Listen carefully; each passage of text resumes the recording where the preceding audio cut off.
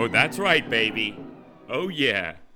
That is how we are starting the first episode of the podcast. Neil Shikoff, Agnes Balza, Carmen finale. It, in my opinion, is the best hook of all time on Damon B-flat. Come through. My name is Nicholas Brownlee, and I'm your host for this new podcast called Hook, Push, and Pray, a shop-talking opera podcast. Now, a lot of you listening to this, I'm sure, already know me in some capacity, so thank you for stopping by. This podcast is a labor of love. It is something that I think is necessary in the opera world. I probably am not the one to do it. I do not have all the answers. I know almost nothing. But I know a lot of people who know a lot of things. So I am reaching out to them constantly and asking them for help and coming to them with questions. So I think the idea of this podcast is to fill in some of the gaps for sort of practical knowledge for American singers. How does Germany work? What repertoire do I need to be offering? What is my next step after a young artist program? All of these things, there are countless number of people who will give you advice, and probably better advice than me. But I think coming from a fellow singer is always nice. Sort of, I'm on the ground. My wife and I are both in the same ensemble in Karlsruhe. So I think I can be of some service. So I'm super stoked. I'm so fired up to do this first episode. And yeah, and a couple of quick things about the podcast. It will be available every Thursday, which feels like the right day. I have no idea why. And I want this to be sort of like an active podcast. I want the beginning of every one of these to be filled with questions from you guys. How do I do this? What do I do? And if I can't answer it, which I probably can't, I will reach out to someone who can. And I'm sure they will be helpful. I'm going to say a lot, too, because this is my first time really recording anything. So I am coming to you from Oman. I am doing Traviata here. So I could be on the beach right now. It's 75 degrees, sunny and gorgeous. I can see the water from my hotel room. But instead, I am with you. I am with you. We're all in this together. So today, isn't that hook so good by Shikoff, though? I don't know. It's maybe the way he attacks the second one that gets me all jacked up. We're going to listen also to the very, very end. At the end of this podcast, I'll put the last 2 minutes. He's just so good. Shikoff's the best. If you've ever been in a lesson with Shikoff, or you've I've only had maybe one lesson with him or two lessons with him, but I've watched a lot of them, funny enough, because I love watching lessons because I'm the weirdest person in the world. God, there's better ways to be spending my time. A lot of spirals. You're going to hear a lot of spin outs and a lot of spirals in this first podcast. The way Shikoff is excitement for the world of opera. It's like, however you think, you watch Shikoff, right? And you watch him scream me at the end of that famous Mimi recording or whatever. You listen to him, and the way he gives everything on stage, you're like, I wonder what that guy's like in a lesson. Whatever you think he's like, you nailed it. He's just like that. Passionate, screaming, but in never in a threatening way, only in an encouraging way. He's the best. Also, elephant in the room, I am a little, not sick. Don't worry, you're not going to get it through the mic. Don't worry, you don't have to stop listening. I'm not, I guess I'm a little sick, but honestly, I got this little nasal thing, and it just feels like there's lasers coming out of my head. I feel like I have a hero right now. I'm sitting really high. I think I could get through Rigoletto right now. Maybe. It would be rough. The ending would be rough. Anyways, A flat's not written. Don't you love when people say that? But it's not written, the A flat. Yeah, okay. So, I am jumping off the deep end in this first podcast. I am by myself, and there's no one to stop me. So we're jumping right in. What is the white well for American singers? What is it? If you're thinking to yourself right now, it's a FES contract. You were right. I think it's something everyone talks about, but no one knows exactly really how to tell you how to do it. And if they do, maybe their way is a little antiquated or whatever. So this first podcast is about Germany.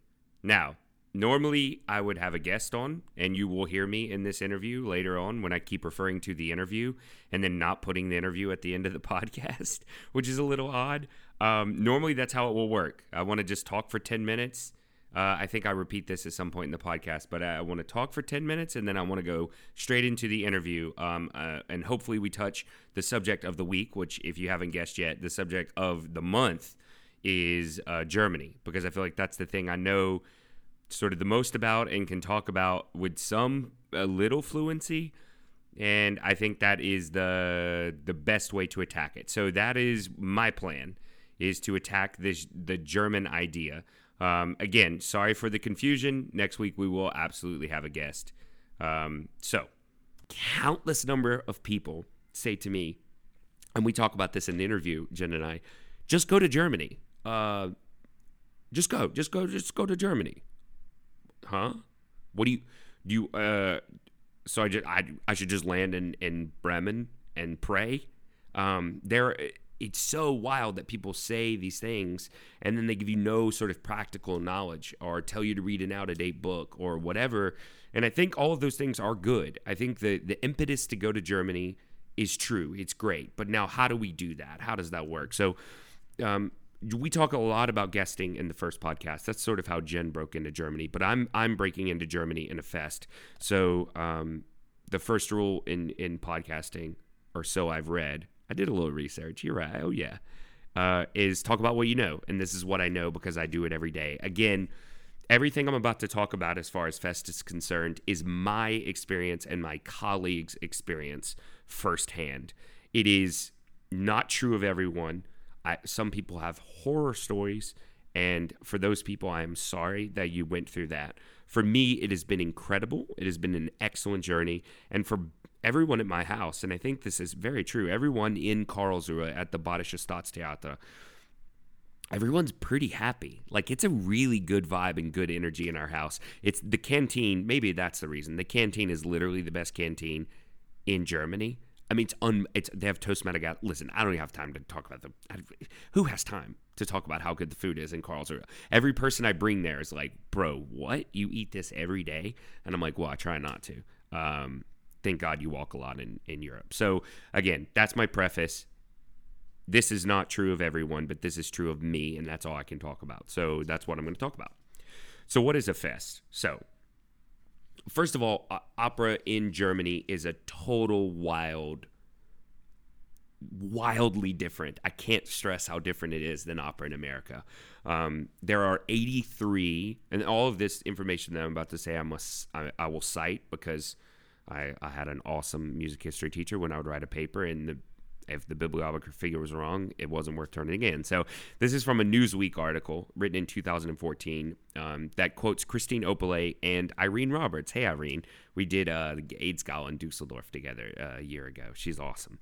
So basically this article is titled How Germany is Saving Classical Opera. So that's where I pulled all these numbers from, and they seem to be true because I double-checked them.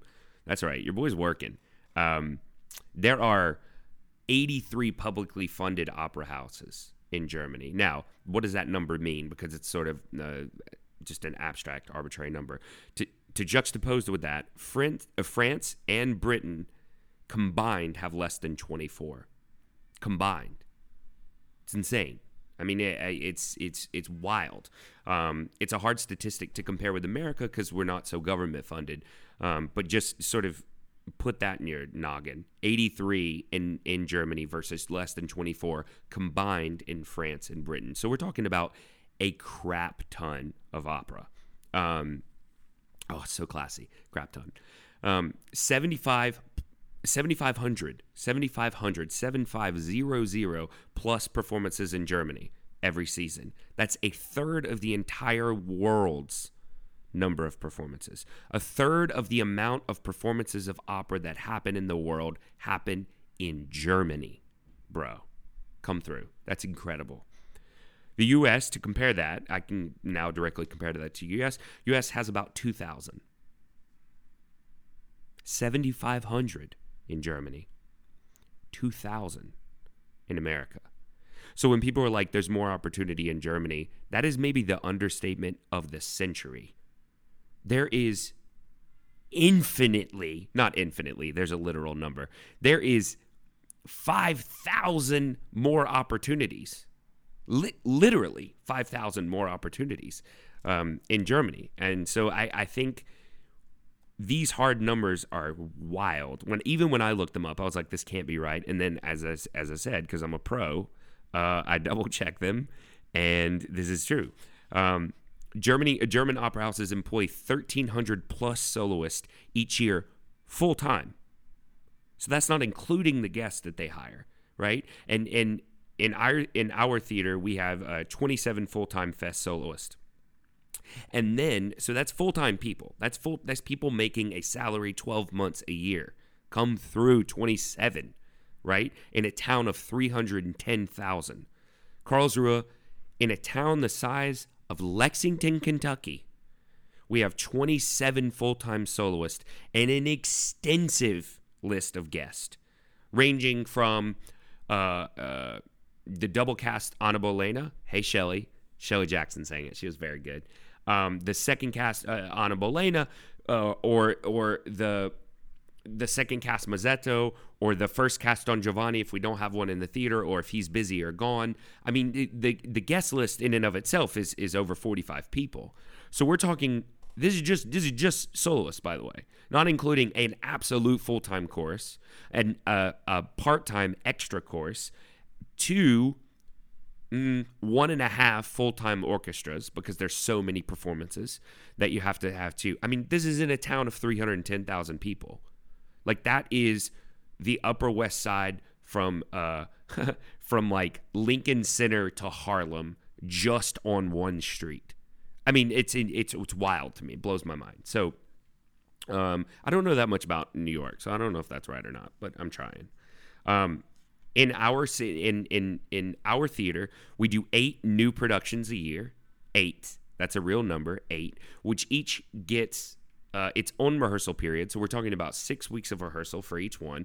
We're talking about important, awesome directors.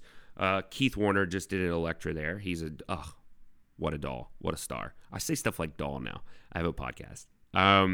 So Keith Warner just did an Electra there. Brilliant. Incredible. Unbelievable orchestra. The orchestra is old as you can imagine. They premiered Brahms 4. Right. I know. Blows my mind too. 8 new productions, right? And they range literally, that's one of the main things about Germany. They just can do whatever they need to. Oh, you need 112 people in the pit for 10 performances of Electra? Okay, we'll just get an extra timpani. Where are they going to go? Put them in the wings. It doesn't matter. That's how we roll over here. I'm saying we now. That's how they roll. I'm just a part of it. So in addition to those 10 new productions, we do 10 Wiederaufnahmen, or remounts. That's right. I speak a little German. We do 10 remounts, which is either they come from the last year. So every year you do a new production. The next year you do a few more performances of it. For instance, last year we had a new Boccanegra. We did 14 performances of Boccanegra last season, and then 4 this season, and now that production is gone. So that's sort of how that works. And then, so we're talking 18. God, that's insane just to say out loud. We're talking 18 productions in this repertoire theater. In addition to ballet and regular symphonic concerts and Schauspiel, or straight theater, we have another small theater upstairs where we're premiering new works. But I mean, it's wild. Again, 310,000 people in Karlsruhe, the size of Lexington, Kentucky. So I'm just trying to drive home. There's a lot of opera happening, and in my town especially, it's wild. So now that we've identified sort of, wow, there's a lot of work to be had there. A fest is such a white whale for an American singer. Like, what does a fest mean? Can I guess during it? All of these questions that I get. So I'm going to answer a few. And again, like I said earlier, please reach out to me and I will clear up all of these answers as best as I can on next week's episode. Which of course you're going to subscribe to this and then you'll listen to every episode and it'll basically become a part of your routine. And then I'll get super famous and then Squarespace will sponsor me and Blue Apron will send me awesome boxes of food and the whole thing will happen, right? That's how podcasts work. Anyways, so lots of spirals, too many spirals, Nick. Again, these things that I'm about to say about the fest are only my experience. I don't know what's happening in Hagen. I don't know what's happening in Munich. I don't know what's happening in Weimar, but this is mine. In most cases, and it's certainly mine and all my colleagues, one of which is my wife, so I know exactly that she's telling the truth.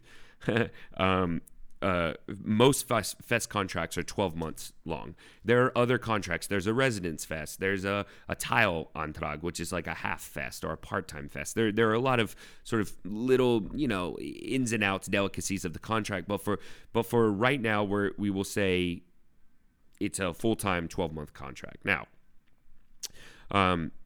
it often begins as a 2-year contract, as mine did and as my wife's did, and then it sort of goes year to year. Now, what that means is, there's a date in October in which they have to inform you that you will not be brought back for next season, or you have to inform them that you will not be coming back next season. Basically, so everyone can save themselves some trouble. So they have time to audition other people. Maybe they don't have a bass baritone now because their bass baritone is leaving, so they have to hire people or whatever, right? Now, if you just surprise them on October and you're like, I'm not coming back, that's probably not a great look. This is something that you should probably talk about earlier in your contract, earlier in the season, right, before. So just sort of let them know that they're planning, and hopefully they'll do the same for you.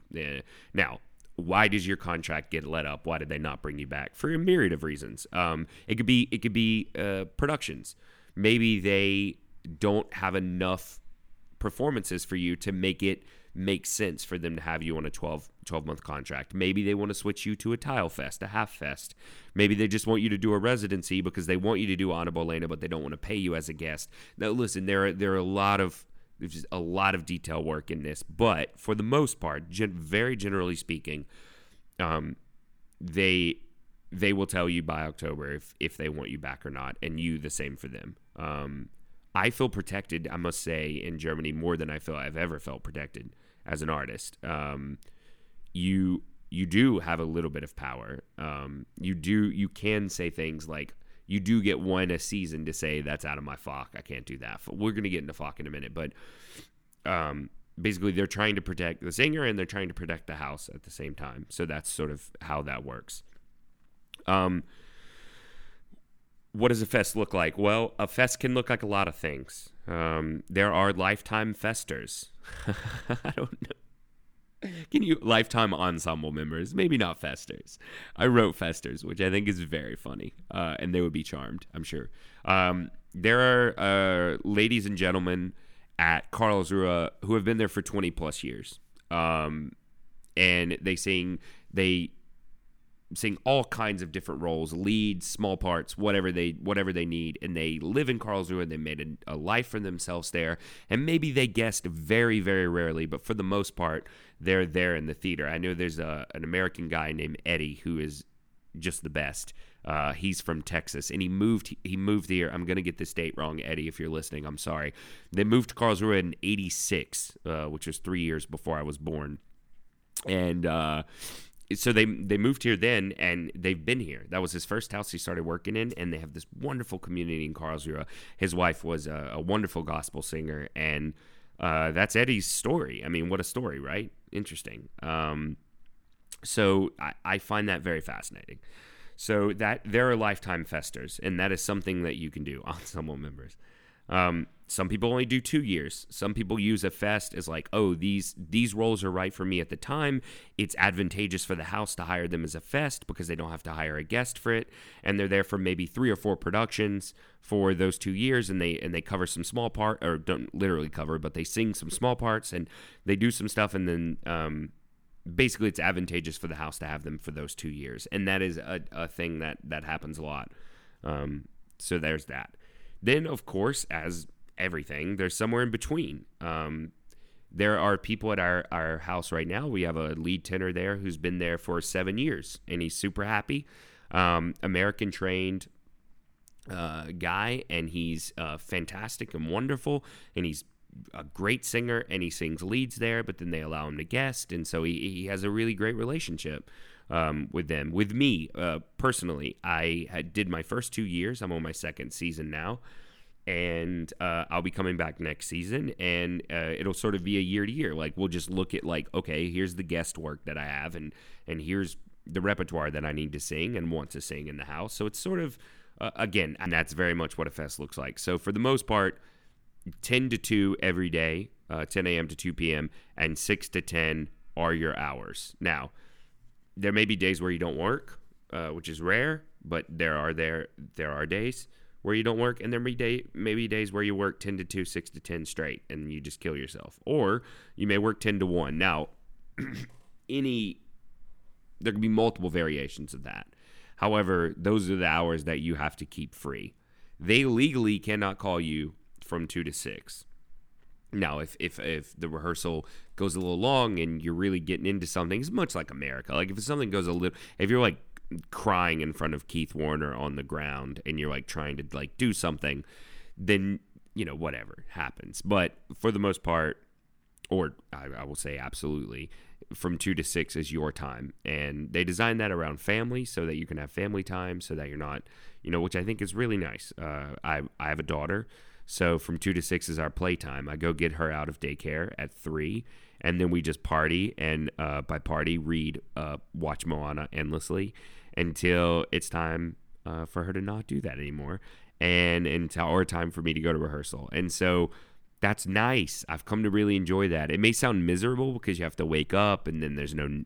But I've actually come to really, really enjoy this sort of schedule because you just get stuff done. You're like, well, I'm up at 2 anyway, so like, let's go. Whereas in America, I feel like the 2 to 5, 7 to 10 schedule is super fun for like partying and having a good time. But then you end up partying after rehearsal, and you go out, you have a few drinks, and then you don't get to bed until 1:30, and then you sleep until 11:30, and you're like, well, it's 11:30, I have rehearsal at 2, so maybe I should just like not do anything. But in this system, you're already raring to go, you're up. I find it much more productive. And because it's a real job, you get paid every month. What a concept. You get a monthly check, well, a monthly deposit. And what is that is the big question, right? What does that look like? What's that number? Well, that is unbelievably variable, but I will speak about myself. I'm in Karlsruhe, which is an A house, which is a good house, a very good house, I would say.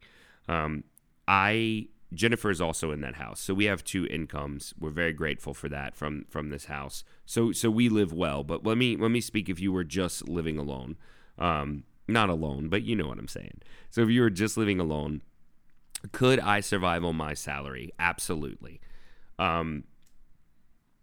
It would be very possible for me alone to live on my salary. Now,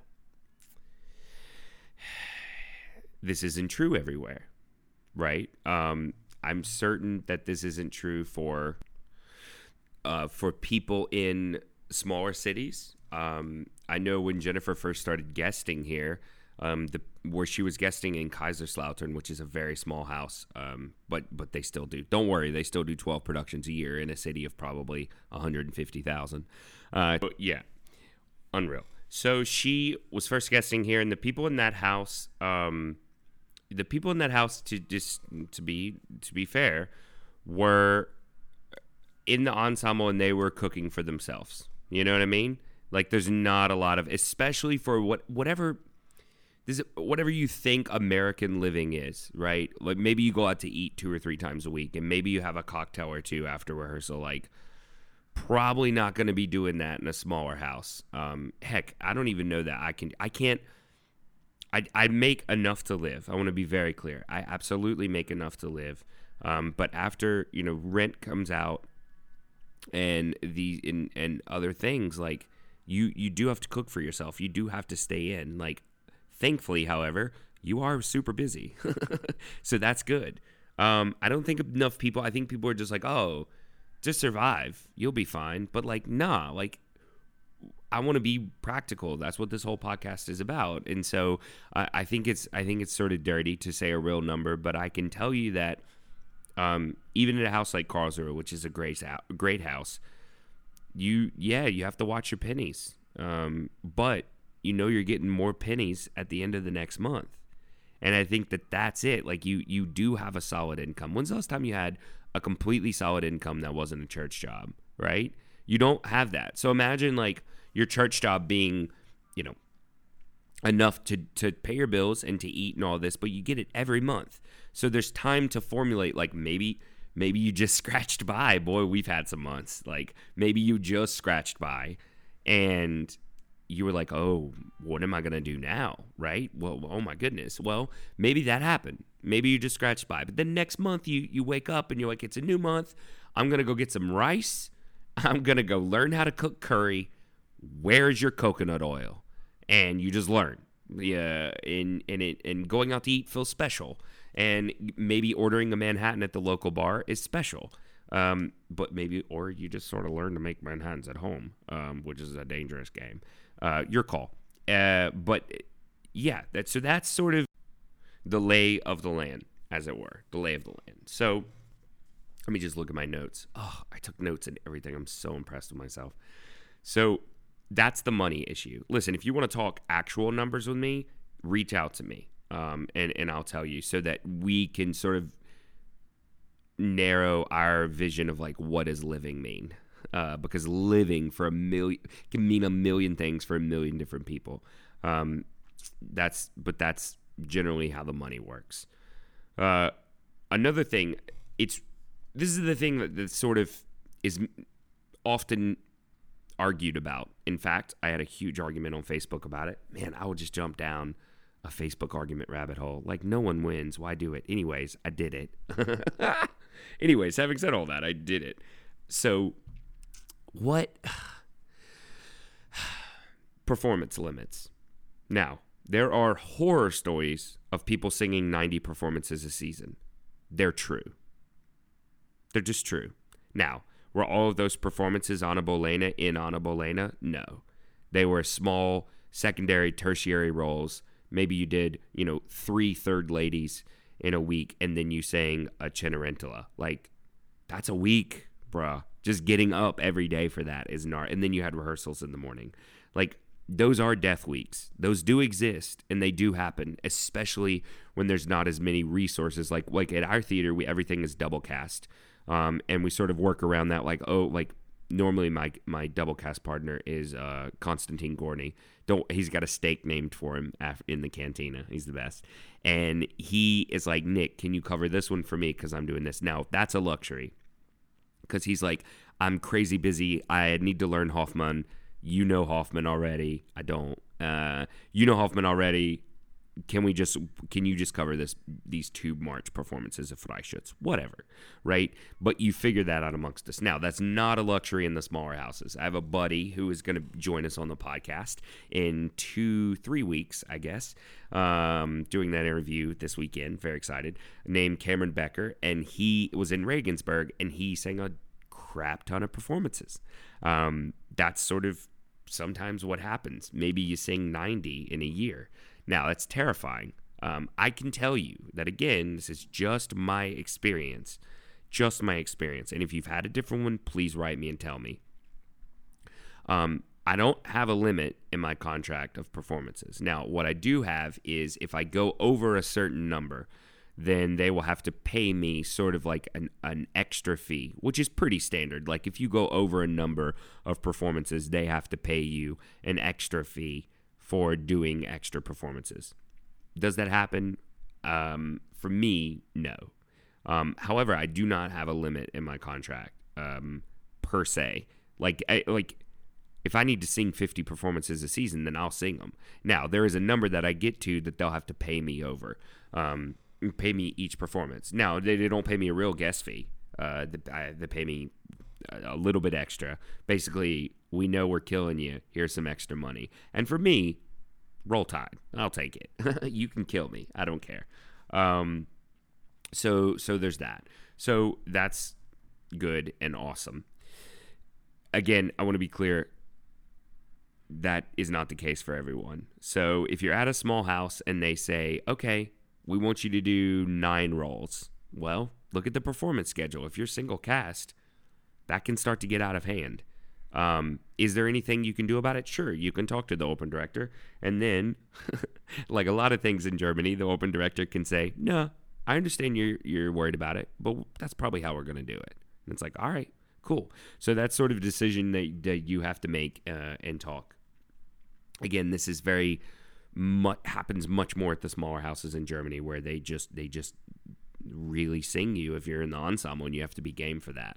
I'm a weirdo. I love it. Like, bring it. I want 10 performances a season. Like, I don't, or 10 performances a month. I don't care. Like, roll, let's go. However, if you do sing 90 performances, here is one of the wildest, most exciting things about Germany. You get 1 month paid vacation. A whole month. A whole month. It might even be 40 days. It's 40 days in our theater. It's incredible. So they do kill you, but then all of August is free.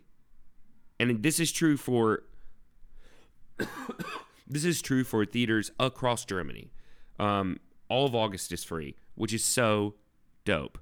I've never had paid vacation before. I've never went on a vacation really before. I've never sat on a beach and thought, oh, I deserve to be here, until this year. I was sitting on a beach in August, and we went back to Mobile, Jen and I, and like my mom was keeping the baby, and Jen and I were sitting at sunset on a beach, drinking. Have you guys had these spiked seltzers? Oh, they're so good. It's like if a LaCroix, whatever, was like 6.5% alcohol. Yeah, heaven. Yeah. Incredible. So we're being super basic. We're sitting on a beach, toes in the sand, Instagram post, whole 9.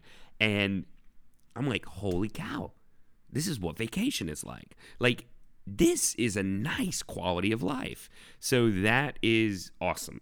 There's no doubt about it. That is incredible.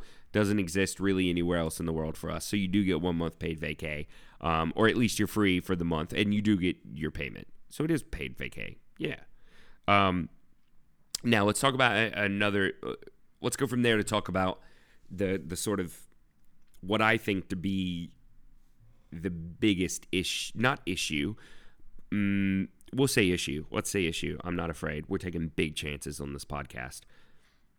The biggest issue, I think, that can arise when you're festing in Germany, being an ensemble member in Germany, is guesting. Now, they own you. You signed that 12-month contract. You're gone for all of August on their dime at a beach in Mobile, Alabama. Like, they own you. They own you in the contract. They don't have to let you go for anything. You get a certain number of Urlaub, or like vacation days, throughout the summer or throughout the year, but like, you're done unless it's a holiday. Like, they own you. And that's the way it should be. That's the way work happens, right?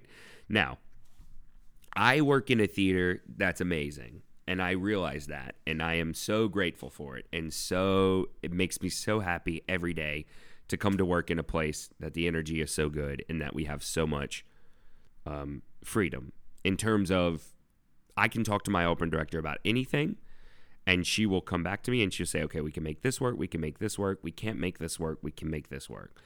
That's amazing and extraordinary, and I completely realize that.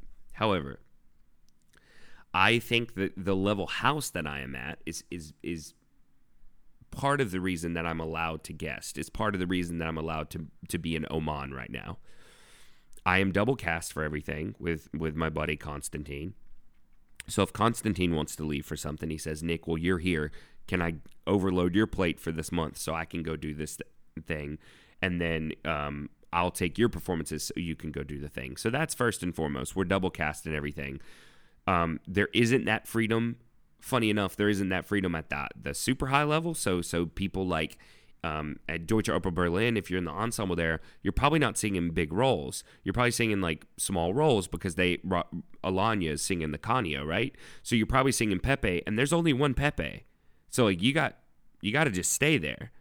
And in Germany also, bear in mind that this isn't like come in, do your 4 weeks of rehearsal, knock out your 4 to 6 shows wherever you are in America, and then go home. This is like rehearse like a crazy person, then open the show, then do another show in 2 to 5 days, and then your next show may not be for a month. They're completely scattered apart. So, which leads to you saying stuff like, oh my gosh, there's one conflicting performance. If you're in rehearsal, by the way, forget about guesting. Like, if you're in rehearsal for a new production, even if you're double cast, like a lot of this is common sense. Like, if you're singing Don Giovanni, right? Bravo, good luck with the Cavantita.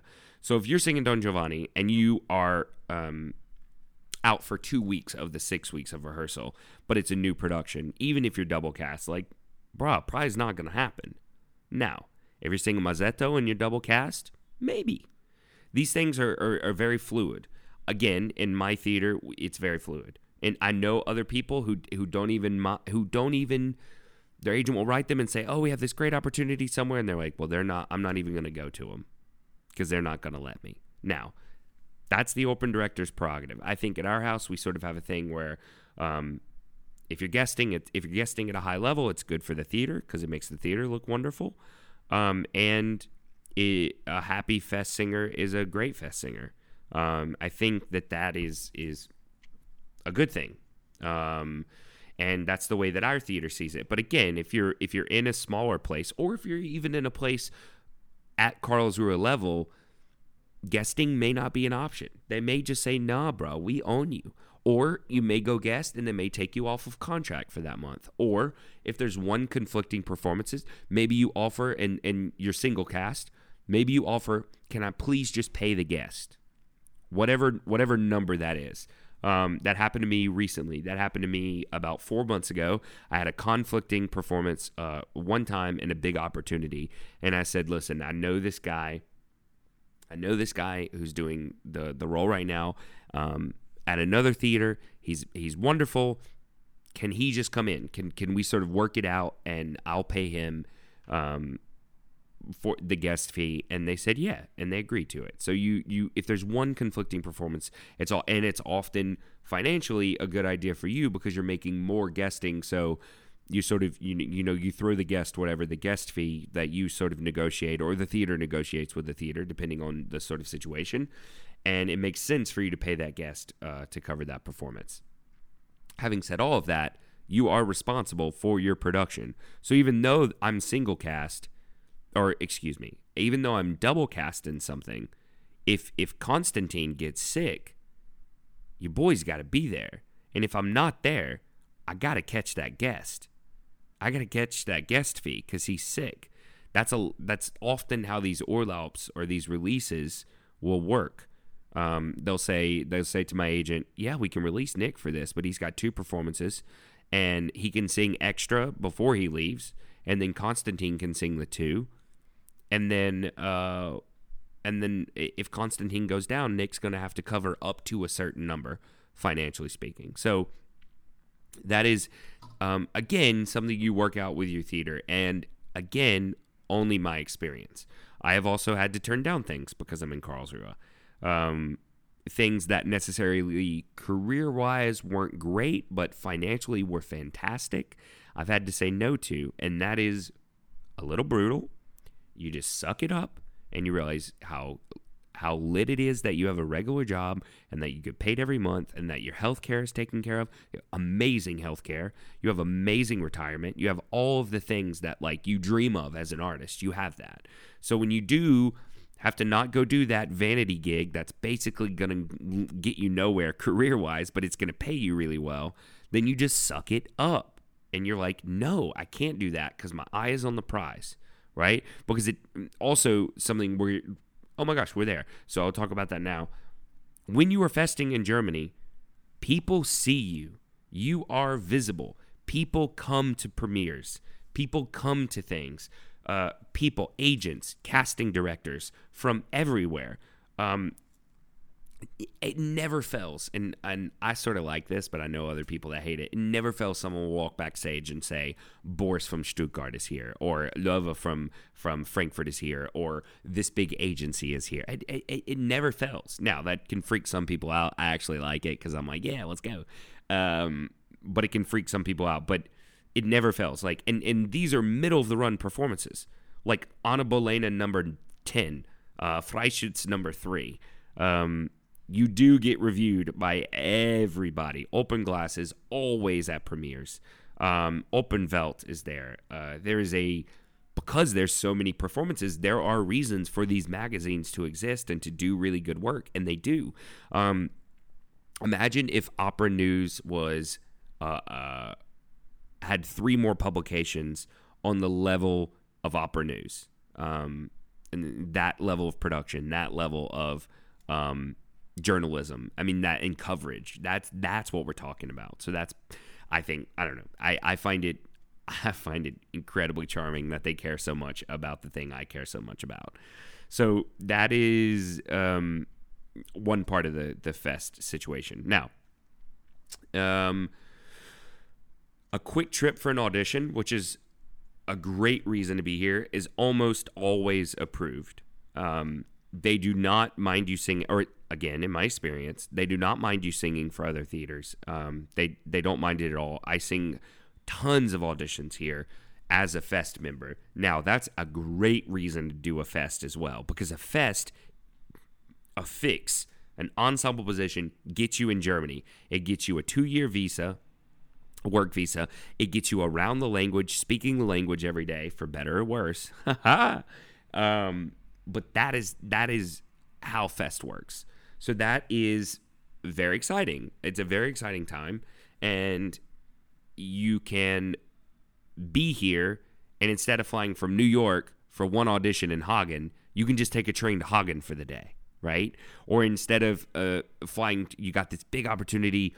You know, they need a last-minute Donner. You've sung Donner before in at the Semperoper in Dresden, and they are like, oh, is he free right now? And you're like, yeah, and then you just go jump in. Now, that's an amazing Einspringen. I wish that was a real story, but it's fictitious. But maybe it'll happen to me one day.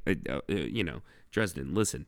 I don't know Donner, though. Pick something I know. Oh, yeah, pick Enrico. Like, if I'm jumping in, pick Enrico, Semperoper. So the level of opportunity here, when you're actually here, goes through the roof. Right? All of a sudden, you can just take that train to a place to audition. You can just, go where you need to go to get things done. And you can schedule that. The KBB, which is sort of like the people who are in charge of you. They're sort of like your HR department, sort of schedule and how do I get to and from things and all of this. They will work it out with you. And generally speaking, those are approved, which is great. And right, that's sort of the reason.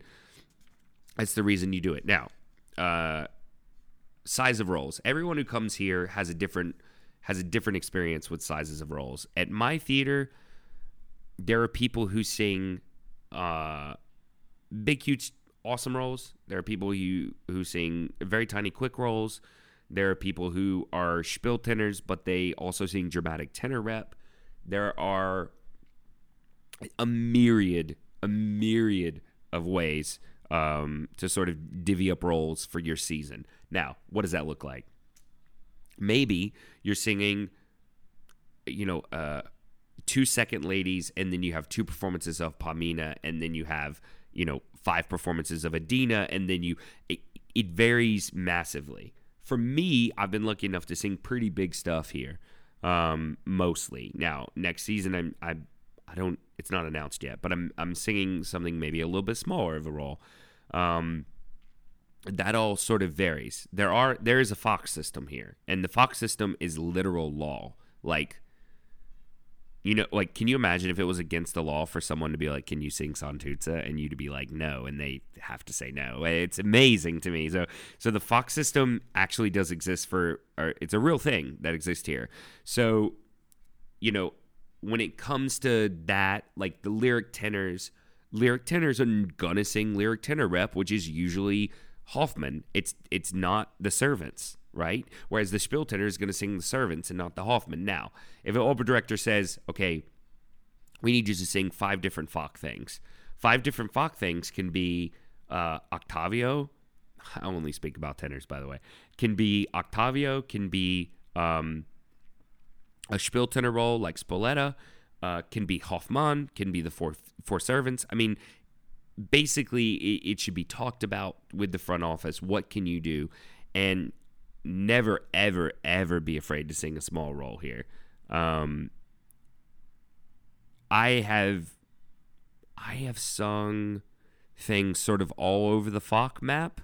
I mean, basically dramatic baritone, dramatic bass baritone, which isn't really a Bach, but dramatic baritone stuff is what I sing.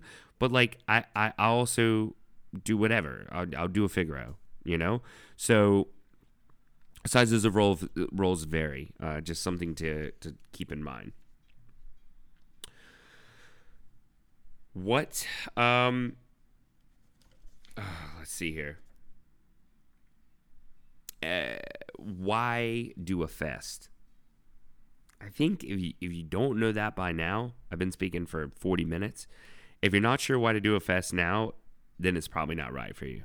But if you're intrigued, right? If you're intrigued in getting actually paid, getting actual good health care, living in a city, learning where the best chicken joint is, learning what German beer tastes like, which is a discovery in and of itself. It's fantastic. If you are interested in that, why do it, right? And this is sort of the thing. It gets you to Germany, just to recap. It gets you to Germany, which is invaluable. You need to be here. Come get work in Central Europe. It's so pivotal. You are going to reach a ceiling in America, unless you're a literal, like, lights out star. You're going to reach a ceiling in America where you're going to be hired, maybe keep getting hired by the next 5 or 6 people or companies that you're working at. And then eventually someone's going to come and they'll hire them. Central Europe is consistent work. It's awesome work. And listen, I'm an American. I'm a product of that system. I love America. I love working in America. It is the flippin' best. But for people who aren't 40 and who aren't major like Nadine Sierra style stars, Central Europe is such a good option. Germany specifically. There's so much happening. It's awesome. So that's a good reason to come. It gets you to Germany. Then people come, agents come, casting directors. One gig leads to another, leads to another, leads to another. Jen will talk about this in her interview. That's how this works, right? So that's unbelievably crucial and pivotal. It's job security. You can go to your mother and your father, you can look them in the eyes and you can say, I have insurance. What more do you want? What more do you want? I have insurance, and you can say the word salary out loud to people and you can get chill bumps like I just did. Thrilling. How fun, right? Yes, job security. How thrilling. Now, how do you do this, right? How do now that you know about Fest, how in the hell do I get a Fest? Well, prayer, which is the third part of this podcast. Fests are hard to come by. They just are. They are. While there are a million opportunities, obviously there are a million more people seeking them. So instead of just competing for a gig at New Orleans Opera with mostly other American singers at the audition in Shetler for Turandot, you're competing with like people from Estonia and people from Russia and Germans and everyone from all around of the other countries that I'm blanking on right now, but everywhere besides America. You're competing with, and there's really good singing here. Really, really, really good singing here.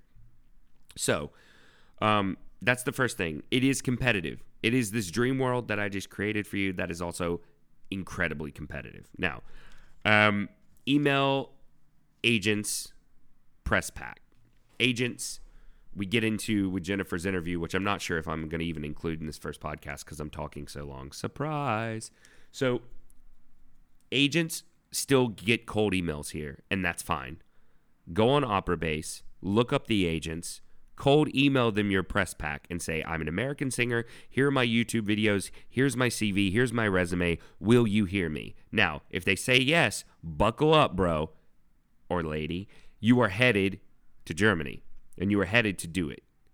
So that's the first thing. Agents don't work here like they work in America. Jen got into all this, so I don't want to hit it too much, but it is a total different world here.